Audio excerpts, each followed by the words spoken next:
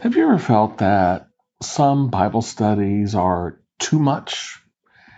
They're too long, they're too deep, they're too serious, they're too theological, and yeah, maybe they're too boring. Well, we're going to try to remedy that with this podcast, the Where's God? Finding Him in the Small Stuff Bible Study. We're going to take a close look at Scripture. We're going to look at the cellular base of what God was saying through His Word, but we're not going to make it too much of anything. We're going to try to make it just right for everything.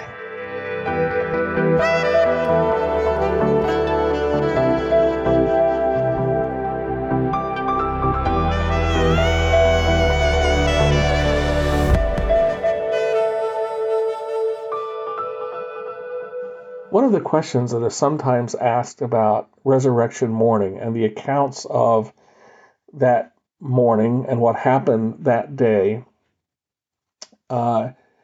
is how can the same event be reported on by four people in such different ways? In other words, Matthew, Mark, Luke, and John all give an account of resurrection morning, what happened at the tomb, but they all four have a bit of a different story. They arrive at the same conclusion eventually, and that's the most important thing, but they all four have different details about the things that were happening around that event. Because we expect, today, if there's a news report about something that happens, if there are four different reporters there from four different television stations in the news, you expect them to all four have pretty much the same story because it's the same historical event. So if they're telling the truth, then all four stories should match up pretty closely to one another because there is one event on which they're reporting and there's one truth to that event. So how can we explain, or can we explain, how these four stories all give the same account of the same thing that happened and work together without being in conflict with one another, without contradicting one another? Well, believe it or not, it can be done. And it can be done in such a way that all the details of all four events are taken into account and none of them contradict the other. And actually, when you finish with the whole story and see the whole picture of what all four of them were reporting and how it all fits together, it gives you even a deeper appreciation for what happened that day. So that's what we're going to talk about on this edition of Where's God? Finding Him in the Small Stuff Bible Study.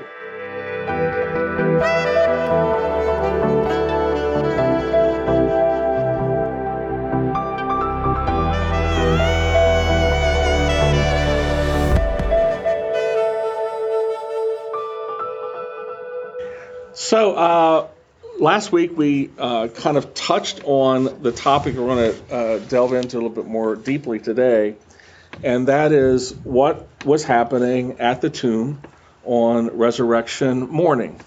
And the fact of the matter is we have four gospel accounts of what was transpiring on the morning, that first day of the week, which would be Sunday, when they found that the tomb was empty. And we have a story or an account by Matthew, Mark, Luke, and John, all of whom gave the story that they wanted us to know.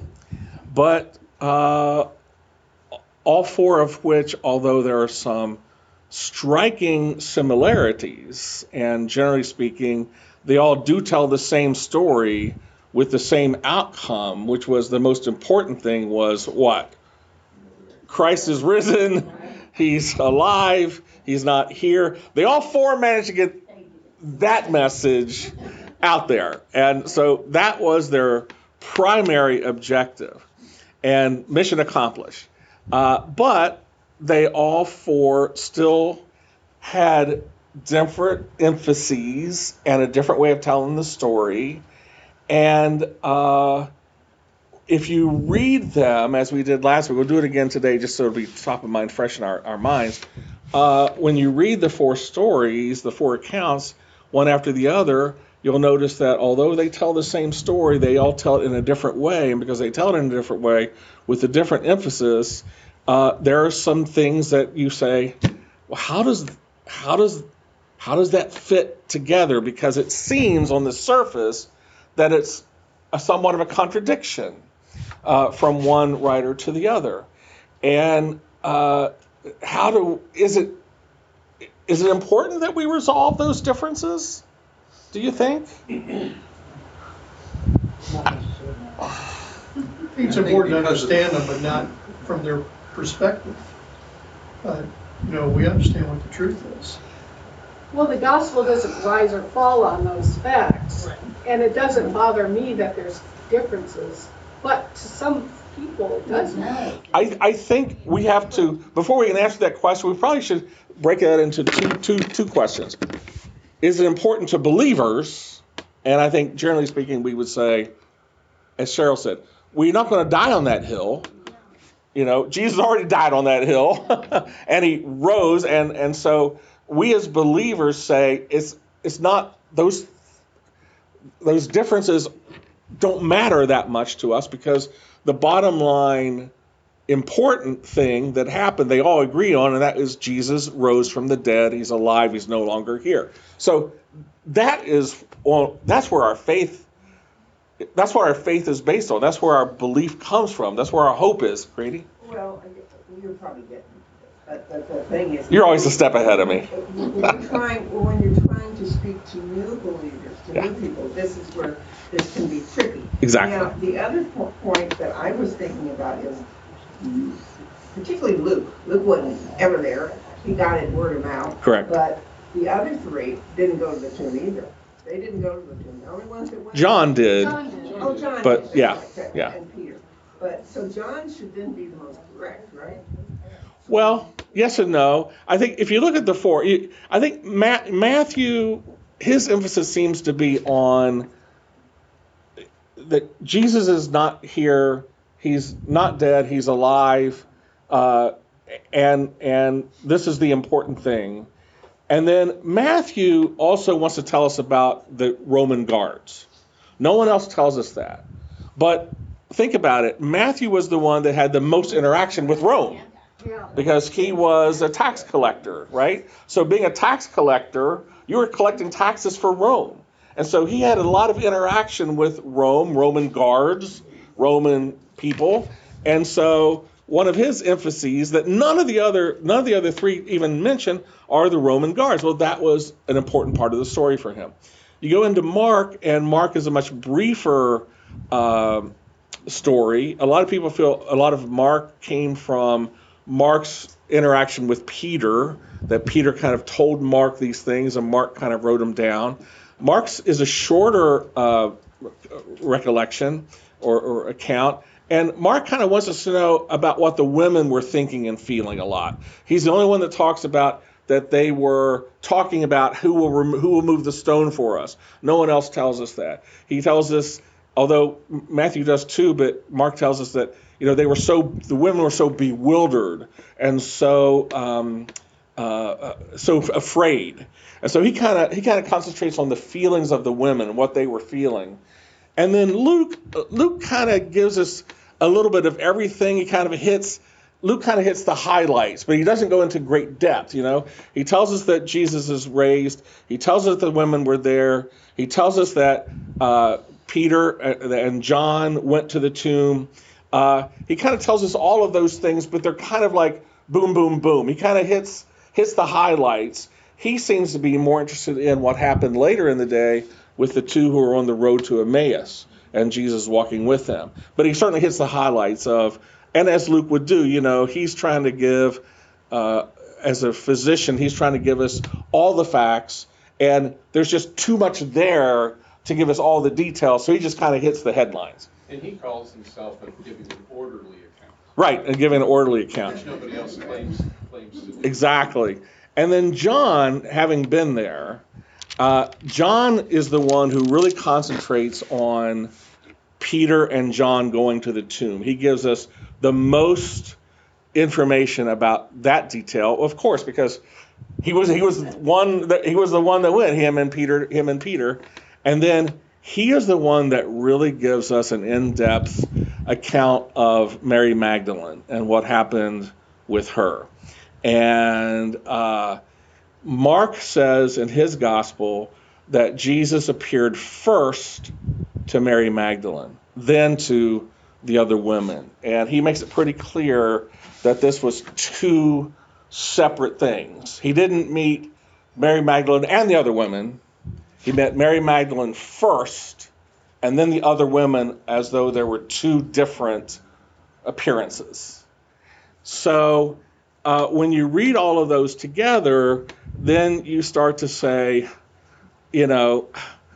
well, how do we deal with Matthew, who kind of says all the women were together when something happened, or even Luke, who kind of lumps them all in together, and John, who makes it very clear that Mary had a separate encounter with Jesus. So which was it, and how do we resolve those issues? So what I'm going to say is this, and that is that you have to cut and paste. Okay? You have to cut and paste. It's possible to take parts of all of the accounts and put them together in a way that they make sense chronologically, in a way that there are no contradictions, and in a way that it all flows together. But to do that, you have to give some grace to the stories that are in the Gospels. When I say that, I mean you have to say that there was some stories that were compacted and some things that were left out and some things that when you read it, they seem like they flow together, but that they for this to be able to be done, for John's account with Mary Magdalene and Mark saying that she's the first, you have to say that between this sentence or this verse and this verse in, say, Matthew, that there was something else that happened. Even though Matthew puts them together like this happened and this happened, you have to say, well, he compacted that because this happened and then this happened, but between them something else happened. So let me give you an example. Let's say someone is writing a story about the Pilgrims coming over on the Mayflower, okay? And this person who's writing the account, the important part that he wants to talk about is the Pilgrims' interaction with the Native Americans. That's his primary thing that he wants to talk about. So here's his account. He says, the Pilgrims got on the Mayflower in Europe, and they sailed to America, and they landed, and they got off the Mayflower, and they built their their settlement, and then during that first winter was a hard time, and then they met the Indians, or the Native Americans, and it was Samoset and Squanto, and then they get into the details about, they taught them how to fish and how to plant and blah, blah, blah. Well, that's kind of a compaction of the story, right? You left out about all the difficulties they had on the Mayflower, that they were blown off course, that they took them time to finally decide where to go ashore, that they had all of you may have said they had a hard time, but, almost half of them died that first winter, and the illness and the starvation and so you've kind of left all that because you're not really telling that story. You want to tell the story about the Indians, so you're going to get there, you kind of compact everything else to get to what you wanted to talk about. So we have to look in the Gospels that this perhaps could have been the way that they told the story, where when you have one verse and another verse, and it sounds like when you read it in Matthew, for example, that they're one right after the other, that maybe that was Matthew compacting the story, that something else happened in between those two verses. Or, for example, later on we'll have in Luke, where Luke says the women came to talk to the apostles about what was happening, and the women were Mary Magdalene, Mary the mother of Joseph, and Salome and others, whoever. Well, that's the truth, that all of those women did come back and tell the story to the apostles. But in order for this to work and to make John work with Mary Magdalene, that had to have happened in two separate times. In other words, he's right. It was Mary Magdalene, Mary the mother of Joseph, and Salome or the other women, whoever. But to make it work, it has to be Mary Magdalene did it, and then the other women did it. They all did it, but they did it at separate times. And here again, all Luke wants to do is say, these women all said this to the apostles. He doesn't get into the minutiae. Well, Mary came and did it, and then the other women came and did it, because that wasn't important to him. The only important to him was that we know all the women did it. So what I'm saying is, it can be done to bring all this together if that's important to you to do. It might be especially important to unbelievers, because what happens with unbelievers sometimes is they say, well, if you read the 4 accounts of the resurrection and resurrection morning, they're all different, there's contradictions, so how can I believe any of it? You know, if it's but the other thing to think about too, as we talked about last week, is your response to that is basically, isn't it wonderful that the 4 accounts don't match up exactly? Because that means they're even more proof that they're true. Because, as we said last week, you know, if you're a policeman or a lawyer and you have different people with an alibi and all their stories or witnesses, they all sound exactly the same, you have to wonder if there isn't something conspiratorial about that they all got together and came up, this is our story, go with this. And then they all have the same exact story. Because no one ever has the same exact story. Chuck. There was a thing I saw many years ago on eyewitnesses on TV. Yeah. Very detailed study. They staged a purse robbery, purse snatching. 7 or 8 people were around there, witnessed it.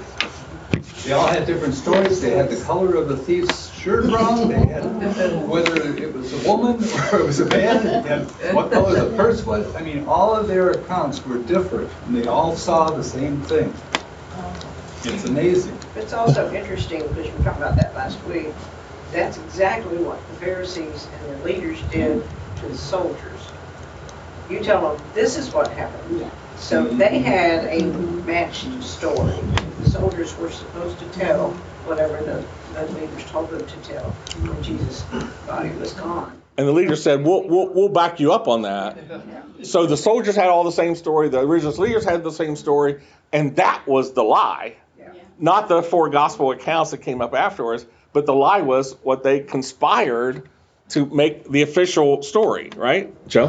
One of the things I found interesting about when you look at the 4 gospels, well, there's other things that clash when you look at what they're saying in the gospels. The same story, but it's little big. But the other thing that I've noticed too, over time, pastors don't even know or take the time to really break it down, because I have seen, when it comes to Easter service, the same scripture every year, because it's comfortable for the pastor, rather than to bring out what really is going on. I would love to see an Easter service where we put all the gospels together, and then the pastor break it down, and well, why did this person say this and why this person said that? I think for the non-believer, it's going to make a big difference, because we're kind of on the same page with the author of the book. And if you bring it together, the one thing I love about the worship services here is Pastor Dave, he goes on a theme, and boy, he sticks to that theme, and boy, you're learning a lot of stuff. He fleshes it out, he really does. But I think that's what we need to do with the scriptures on an ongoing basis. And there's so much powerful stuff you know, and I agreed with the whole idea, because I was an investigator for Children's Services, and I was like a police officer. I had to ask a lot of questions. And it was through asking the questions you really started finding the real story, because one person would say one thing, another person would say something else, and another person say something else, and then the physical evidence came into play, and it's like, really? Somebody's not telling the truth here, right? Well, I'm telling the truth, but it's only as they saw it. Yeah. They saw it.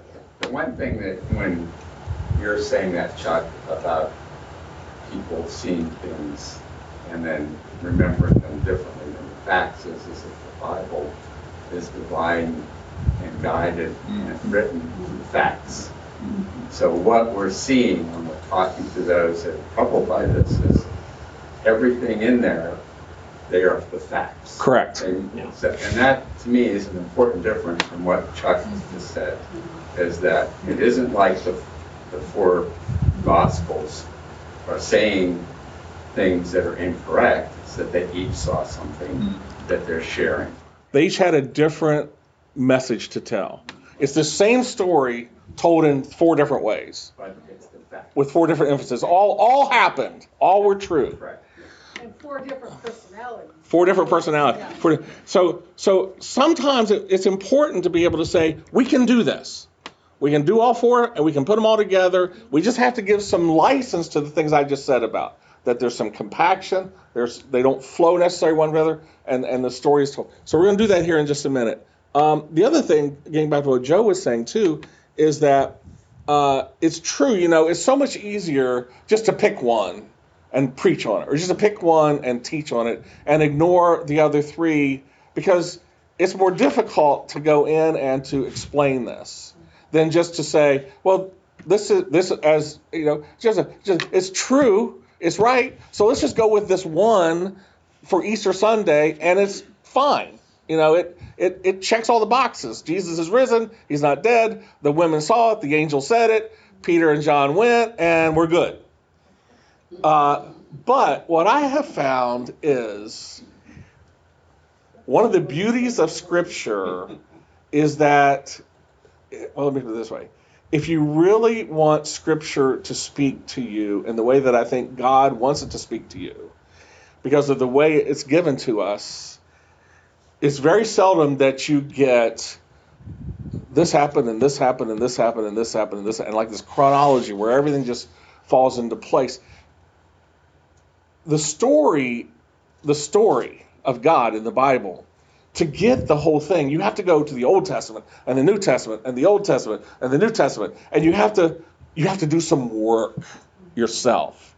You have to wrestle with it yourself. You have to say, no, I can't just say it's good enough. Is there some way I can wrestle with this and struggle with this and understand this so that it does make more sense to me? And when you do that and you get to that point to where, oh yeah, okay, now I see it, the payoff is it means even more to you. It's even more precious because, number one, you see a bigger picture, but number 2, you have now struggled with it and wrestled with it, and you've come to the answers that, took a little bit of work on your part to do it. God can just feed it to you, but isn't it better to be able to interact with it? And God's word is alive. One way it's alive is that you interact with it in your life. So let's do that right now. And so real quickly, we're just going to read these 4. We're not going to make too many comments about it. I just want this to be fresh in your mind. So when we put together, oh, you know what? I should pass this out. Joe, would you mind passing? So I put it together for you. So, we can all follow along and do it together.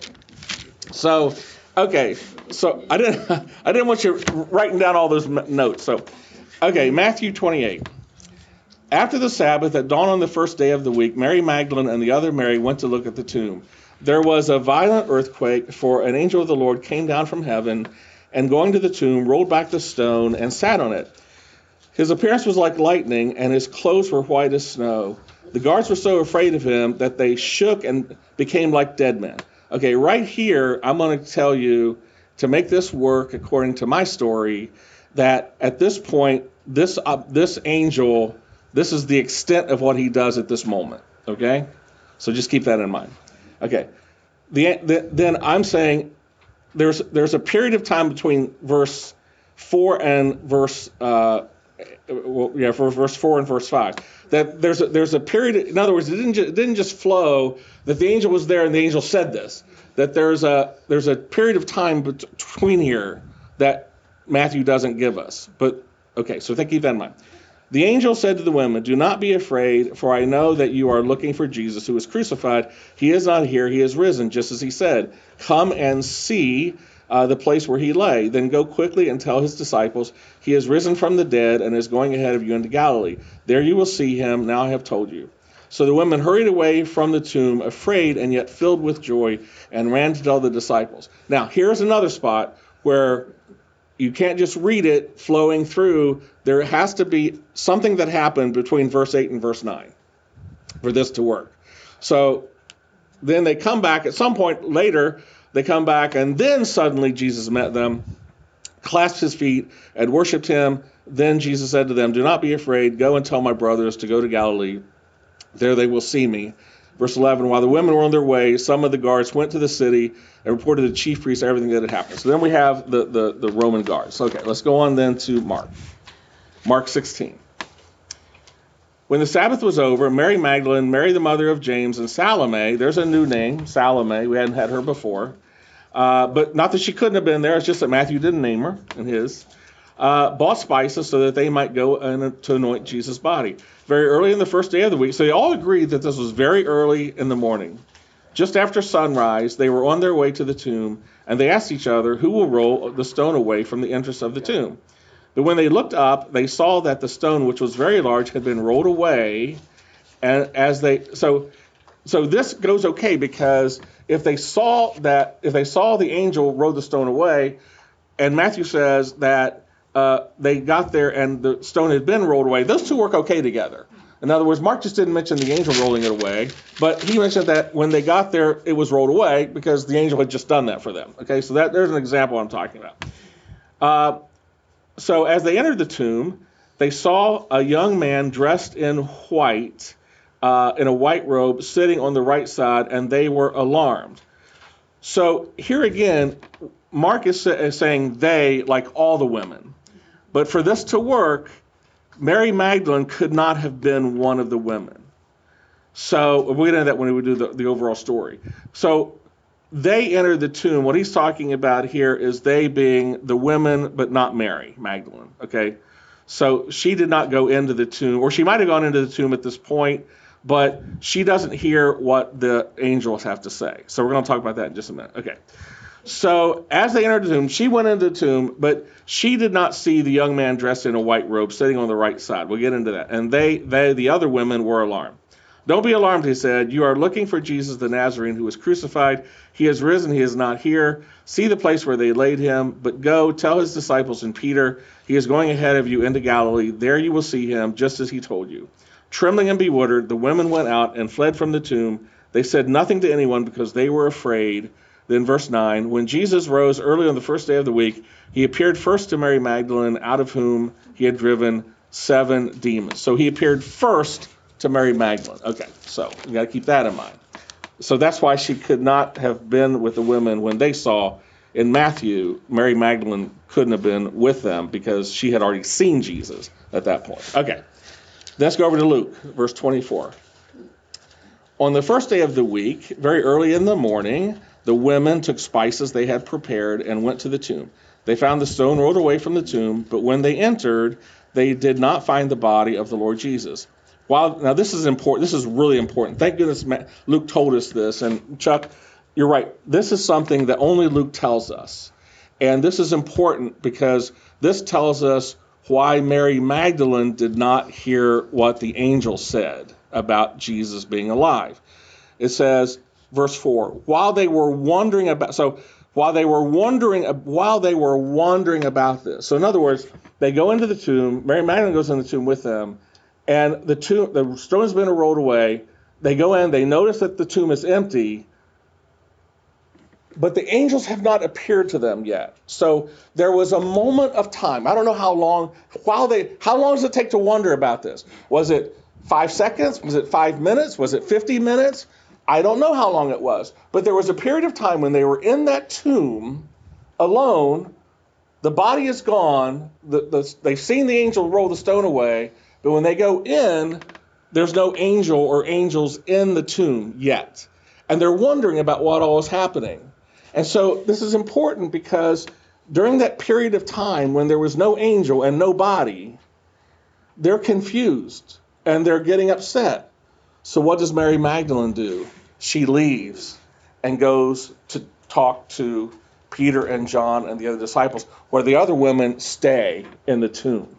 Okay? So when the angel appears to them in the tomb, Mary Magdalene's already gone. And they are still there. And then the angels appear to them. So if you read all the other Gospels, it's like, boom, boom, boom, the angels they went in, and there are the angels. In, and there are the angels. But Luke says, no. They went in, and there was a period of time where they were wondering about them, and then the angel appeared to them. So it says, so it's verse 4. While they were wondering about this, how long does it take to wonder? I don't know. Suddenly, 2 men in clothes that gleamed like lightning stood beside them. In their fright, the women bowed down with their faces to the ground, but the men said to them, why, we know these are angels, right? He says men, but they are angels. Why do you look for the living among the dead? He is not here. He is risen. Remember how he told you while he was with you in Galilee, the Son of Man must be delivered into the hands of sinful men, be crucified, and on the third day be raised again. Then they remembered his words. When they came back from the tomb, they told all these things to 11 and to all the others. It was Mary Magdalene, Joanna, Mary, mother of James, and the others who told them about this. So again, this is what I was talking about earlier. To read this like this, you think Mary Magdalene, Joanna, so they all came together. They all did it together. But it can't have happened that way. Not if you're going to work with what John is going to tell you in a minute. It had to be it was Mary Magdalene. Boom, she came and told them, and then boom, the other women came. They all came. All Luke wants us to know is they all came and told the same story. It doesn't matter to him that there was a period of time between the two groups of women, Mary and then the group of women separately. Verse 11. But they did not believe the women because their words seemed to them like nonsense. Peter, however, got up and ran to the tomb, bending over. He saw strips of linen lying by themselves, and he went away, wondering to himself what had happened. Okay, so let's go over to John, the last one. John 20. Early on the first day of the week, while it was still dark, Mary Magdalene went to the tomb and saw that the stone had been removed from the entrance. So she came running. So here we are. So she goes to the tomb. Now, it doesn't say she's with the other women, but she was, okay? She sees the stone moved. The stone is open. She sees that. The stone is open. She goes into the tomb, and she doesn't know what's going on. Nobody. She's wondering. She leaves before the angels appear. So then in verse 2, when she comes back, this is her story. So she came running to Simon Peter, the other disciple, the one Jesus loved, and said, they've taken the Lord out of the tomb, and we don't know where they have put him. Why is that her story? Because that's all she knew at that point. She wasn't there when the angels appeared to the other women. She had run back before that happened. And so when she comes back, she only has the limited experience that the tomb is open, the stone's rolled back, he's not there, but we don't know what's happened to him. Because she has not heard the angels proclaim yet that he's been raised again. So, verse 3, so Peter and the other disciples started for the tomb. Both were running. So this is John's in death because he was there. Both were running, but the other disciple outran Peter and reached the tomb first. He bent over and looked at the strips of linen lying there, but did not go in. Then Simon Peter, who was behind him, arrived and went into the tomb. He saw the strips of linen lying there, as well as the burial cloth that had been around Jesus' head. The cloth was folded up by itself, separate from the linen. Finally, the other disciple who had reached the tomb first went inside, that's John, John saw and believed. They still did not understand from Scripture that Jesus had to rise from the dead. And then we get into this is Mary Magdalene. So then the disciples went back to their homes. But Mary stood outside the tomb crying. What? Where did Mary come from? Well, when Mary goes back and tells Simon or tells Peter and tells John and the other disciples, and they run to go to the tomb to see what's happening. So what does Mary do? She also goes back to the tomb. She didn't run as fast. Right, exactly. Exactly. The men were faster. But so now she has come back again. says, now, but Mary stood outside the tomb crying. As she wept, she bent over to look in the tomb and saw two angels. This is the first time she has seen the angels. She had left before she saw them the last time. She sees the same two angels seated where Jesus' body had been, one at the head and the other at the foot. They asked her, woman, why are you crying? They have taken my Lord away, she said, and I don't know where they have put him. Why is she couldn't possibly have said this if she had been there when the angel appeared to the other women in the tomb. She couldn't possibly, because she wouldn't have this testimony, right? She had to have left before the angel appeared. And Luke, thank goodness Luke, gives us the grace of seeing how it could have happened, because there was a moment of time when they were in the tomb without the angels. And that confused Mary, and she wanted to run back and tell the disciples, see if they could explain it to her. Okay. Verse 14, at this she turned around and saw Jesus standing there, but she did not realize that it was Jesus. Woman, he said, why are you crying? Who is it you are looking for? Thinking that he was the gardener, she said, sir, if you've carried him away, tell me where you've put him, and I will go get. She still doesn't know about the resurrection. She still thinks that Jesus' dead body is around somewhere. I just got to find it. Jesus said to her, Mary. She turned toward him and cried out in Aramaic, Rabboni, which means teacher. Jesus said, do not hold me, for I have not yet returned to the Father. Go instead to my brothers and tell him, I am returning to my Father and your Father, and my God and your God. So this is a real mystery, because he tells Mary, don't touch me. I have not yet returned to the Father, but go and tell them that I'm going to return to the Father. But in Matthew, what do the women do? They clasp Jesus on his. He doesn't tell them not to do it. He tells Mary not to do it. So why is Mary no-go and the other women are go-go? I don't know. Well, I do know, but I'll tell you in a minute. Okay, verse 18. Mary Magdalene went to the disciples with the news, I have seen the Lord, and she told them that he had said these things to her. Okay, so we're running out of time. My goodness. Okay, so take out the handout. We're going to read through it really quickly. Okay. Well, we'll take a little bit more time. Okay, so what do we know about the morning? I won't go into all this thing at the top. You can read it yourself. The one thing they all four agree. I'll just real quickly. Mary Magdalene, we all know she was at the tomb. They all four say that. They all four say it's early in the week. The other women were also at the tomb with Mary, who were Mary, the mother of James, Salome, the mother of James and John, the apostles, and Joanna. The women went inside the tomb and saw it was empty. Mary was also one of them. The soldiers were guarding the tomb. One angel rolled the stone away, but two angels appeared inside the tomb. So how does that? Well, that's not a big hard thing to explain. The one angel rolled the stone away, and then in my way, after he rolled the stone away, he went away.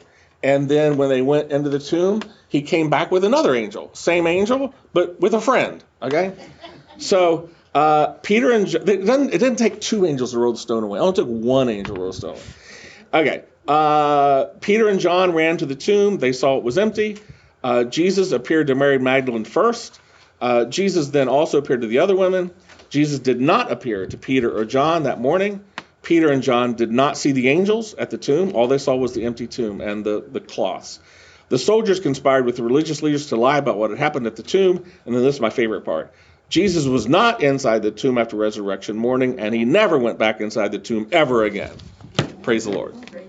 Okay, so I'm going to read the story pretty much just through here. I have noted in here the different passages. Like I said, we're cutting and pasting.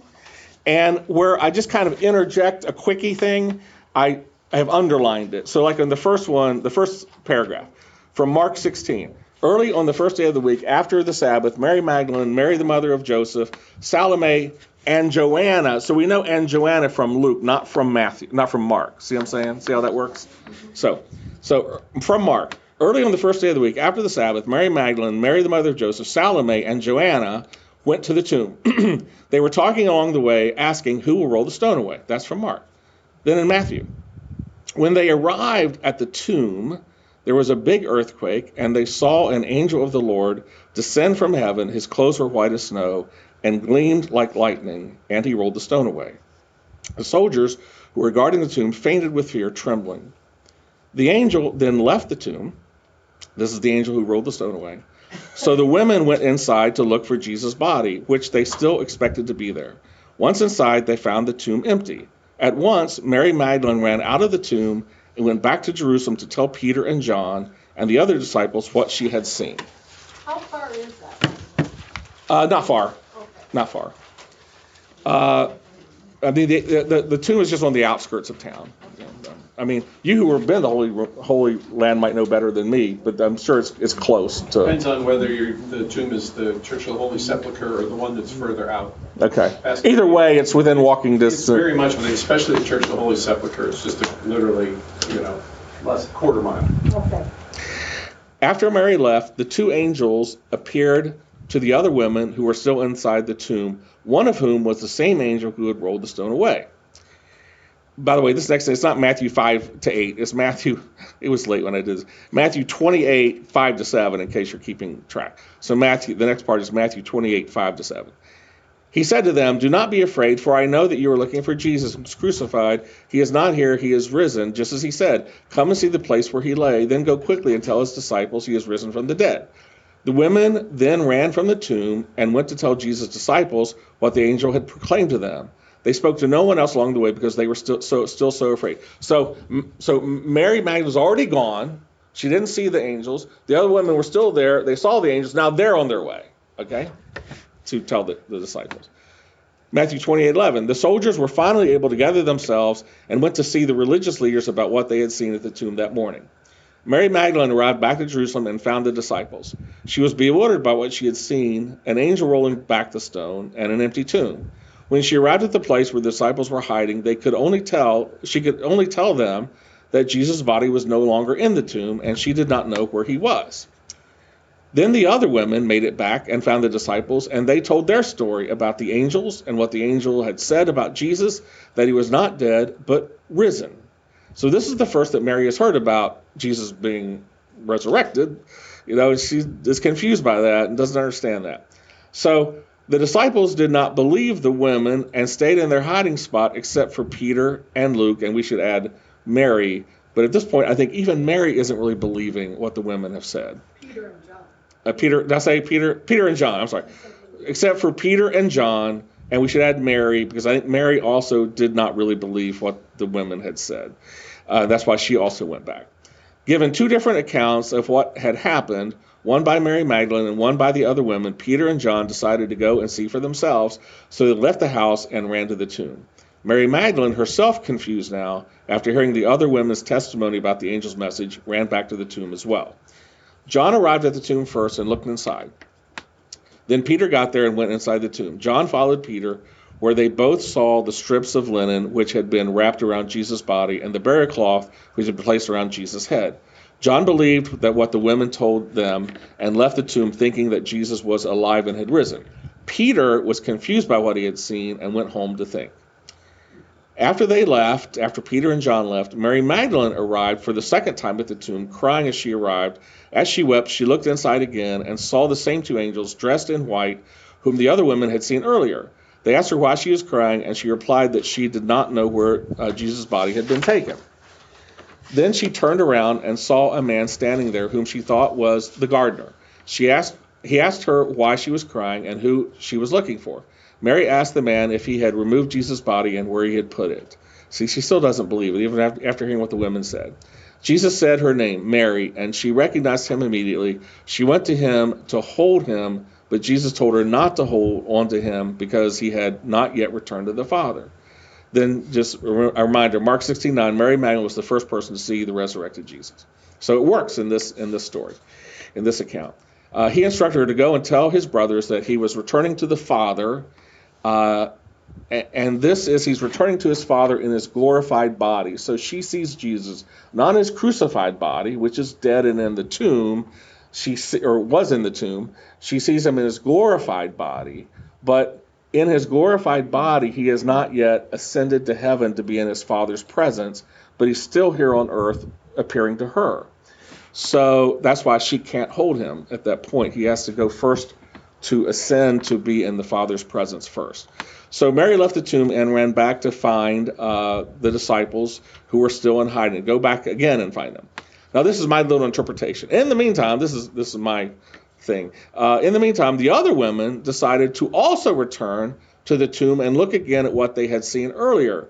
They did this because they wanted to reinforce their belief in what they had seen there earlier, in light of Mary's confusing response and all the unbelief of the disciples. In other words, they're saying, maybe we should go back again, because now they don't believe us. She doesn't believe us. They've gone back. She's gone back. We should go back too. So after Peter and John ran out to go back to the tomb, and after Mary ran out following them, the other women also decided to return to the tomb again. They were walking back to the tomb, not running. So that's why they're not not so close behind them. Matthew 28:9. On the way back to the tomb, Jesus appeared to these women and then said, see, that's why there's a period of time in Matthew between those two verses. So now Jesus, when he appears to them, greetings, they recognized him immediately and bowed down and clasped his feet and worshiped him. He did not tell them not to touch him, and this is why. Apparently, between the time he saw Mary Magdalene at the tomb and the time he appeared to these women, Jesus had returned to heaven in his glorified body and seen the Father. Now he could be physically touched and held. Matthew 28:10, go and tell my brothers, Jesus said, to go to Galilee, there they will see me. The women went back to Jerusalem, arriving there at about the same time as Mary, and because they didn't have to go all the way to the tomb, right? Jesus appeared to them on the way, so they just came right back to Jerusalem after they saw him. And they were now able to tell the disciples that Jesus was alive, he was risen, because all of the women had seen him. Still, with the exception of John, none of the disciples believed them.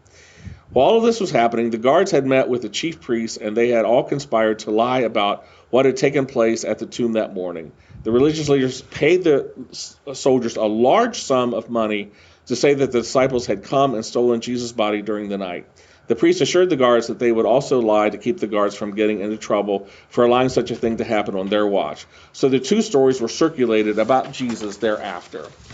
One was that his body was stolen by the disciples and hidden. The other was that Jesus was alive and he had risen from the dead. In the days that followed, there would be very little evidence for one of those theories and a great deal of evidence for the other one, and you can find that evidence in 1 Corinthians 15:3-8. So there you have it, the story put together, all four taken into account, no contradictions, and it flows from start to finish. Now, if you give me just 5 more minutes, what I'm going to do here now is, I don't have a handout for you for this.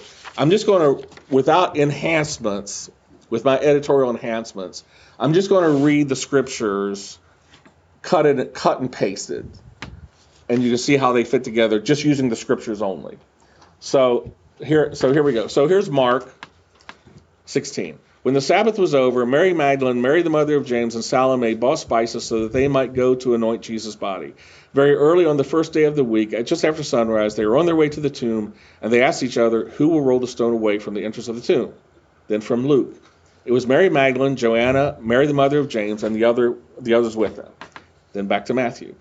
There was a violent earthquake, for an angel of the Lord came down from heaven, and going to the tomb, rolled back the stone and sat on it. His appearance was like lightning, and his clothes were white as snow. The guards were so afraid of him that they shook and became like dead men. Then back to Luke. They, the women, found the stone rolled away from the tomb, but when they entered, they did not find the body of the Lord Jesus. While they were wondering about this, Mary leaves and runs back to Jerusalem. While they were wondering about this, that's what happened. And then the other women, suddenly 2 men in clothes that gleamed like lightning stood beside them.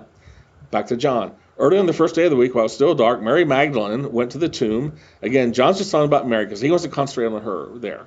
Mary Magdalene went to the tomb and saw that the stone had been removed from the entrance. So she came running to Simon and Peter and the other disciple, the one Jesus loved, and said, they have taken the Lord out of the tomb, and we don't know where they have put him. Luke 24. While they were wondering about this, suddenly 2 men in clothes that gleamed like lightning stood beside them. Back to Matthew. The angel said to the women, do not be afraid, for I know that you are looking for Jesus who was crucified. He is not here, he is risen, just as he said. Come and see the place where he lay. Then go quickly and tell his disciples, he is risen from the dead, is going ahead of you into Galilee. There you will see him, now I have told you. Back to Mark. Trembling and bewildered, the women went out and fled from the tomb. They said nothing to anyone because they were afraid. Back to Matthew. While the women were on their way, some of the guards went into the city and reported to the chief priests everything that had happened. Back to Luke. When they came back from the tomb, they told these things to the 11 and to all the others. It was Mary Magdalene first, then Joanna, Mary the mother of James, and the others who told all of this to his disciples. Then back to Luke. But they did not believe the women because their words seemed to them like nonsense. Then back to John. So Peter and the other disciples started for the tomb. Both were running, but the other disciples outran Peter and reached the tomb first. He bent over and looked in at the strips of linen lying there, but did not go in. Then Simon Peter came along behind him and went straight into the tomb. He saw the strips of linen lying there, as well as the cloth that had been wrapped around Jesus' head. The cloth was still lying in its place, separate from the linen. Finally, the other disciple who had reached the tomb first, John, also went inside. He saw and believed. They still did not understand from Scripture that Jesus had to rise from the dead. Then back to Luke. Peter, however, got up and ran to the tomb. Bending over, he saw the strips of linen lying there by themselves, and he went away wondering to himself what had happened. Then back to John. Then the disciples went back to where they were staying. Now Mary stood outside the tomb crying. As she wept, she bent over to look into the tomb. She saw the two angels in white, seated where Jesus' body had been, one at the head, one at the foot. They asked her, "Woman, why are you crying?"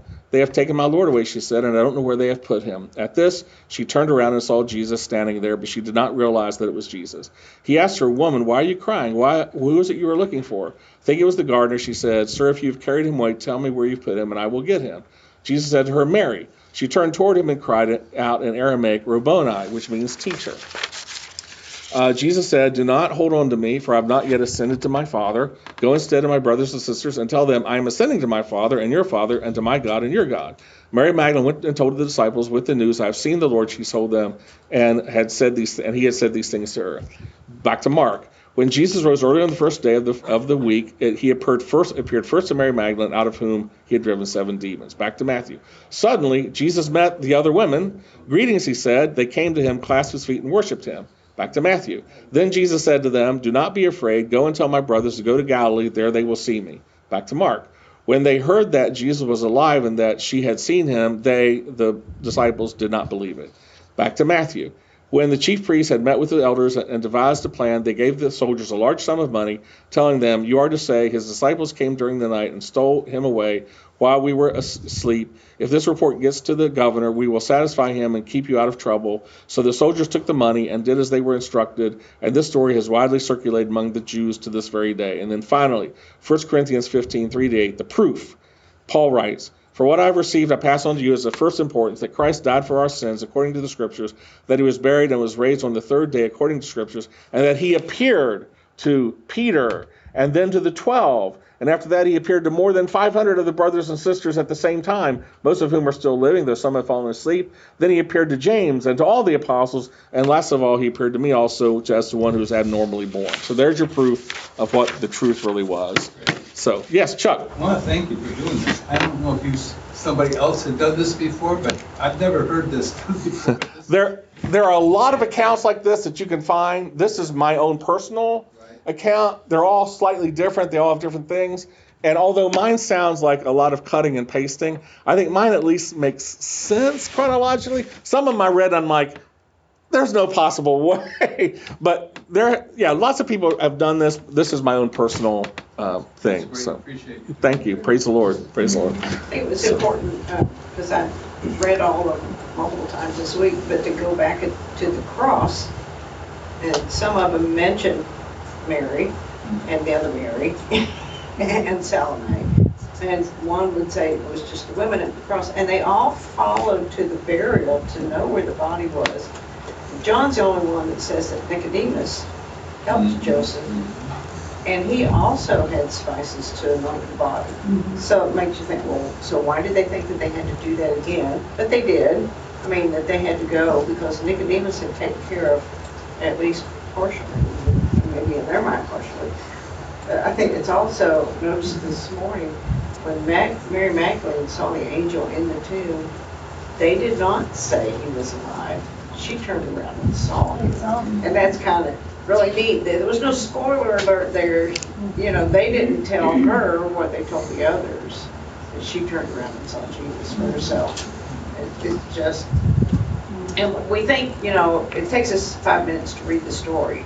This wasn't all day. This was going on all day because when he appeared to the ones walking on the road to Emmaus, they came back at evening. Correct. So, I mean, we have to put that in our minds. This didn't happen in 15 minutes. Correct. And so that's what we're going to do throughout the study. We're going to do the morning, what we've been doing, We're going to do the road to Emmaus. We're going to do the whole day from start to finish before it's all said and done.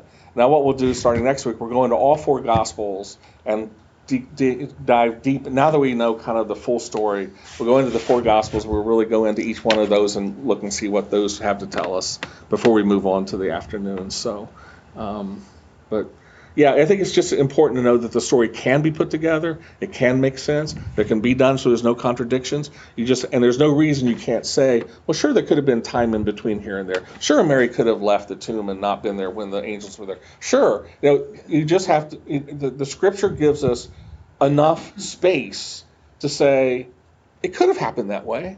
And if it did happen that way, then it all makes. I think I told you last week. All the Star Wars movies. So each movie in itself is a great movie. But if you watch them in the order in which they were released to the public, you get a very confusing story that's hard to keep track of. But thanks to Disney Plus, you can go now and you can watch them in chronological order, and which I have done, and the story makes so much sense to me now that I didn't make before. Each movie's good, but when you have them all together in order, they make sense, and there's a better story. And this, although we as believers don't need this, if you have an unbeliever who says, I can't believe it because they contradict each other, say, no, they don't. We can do it. Chuck. I'll give you a personal experience as to why this is so important. Before I was saved 60-some years ago, I was listening when I delivered my papers to Herbert W. Armstrong.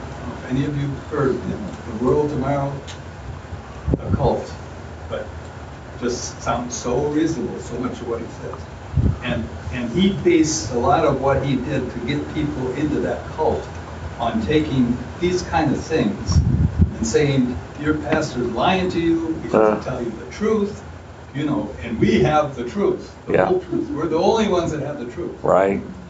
And then I got saved, and it took several months of really studying the Scriptures and really getting some mentoring from some seasoned Christians, that I got it all straight and understood, and by faith, full trust in Jesus Christ and never turn back, and now read the Scriptures from Genesis to the last verse of Revelation. There is no contradiction, there is no problems. It's all there. And you look at some of the famous C.S. Lewis and the other guy that wrote the Evidence That Needs a Verdict. These guys were trained guys to go in and study stuff, and they went into the Scriptures to prove them wrong, and they ended up becoming solid believers. When they believed it, yep. Case for Christ is a good one, where he was an atheist. His wife became a Christian. He's a lawyer, a journalist. He said, I'm going to prove that she got saved. I'm going to prove that it's false. And he went in and looked at all the evidence like a lawyer and journalist. He came out a believer. All right, that's all we have time for.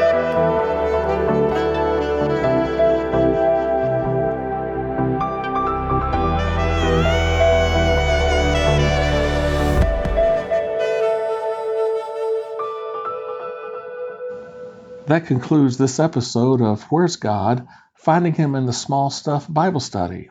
I pray that you've learned something new about the Lord today, and He's given you some new insight into who He is and how much He loves you. Remember, the eternal God is our refuge, and underneath are the everlasting arms.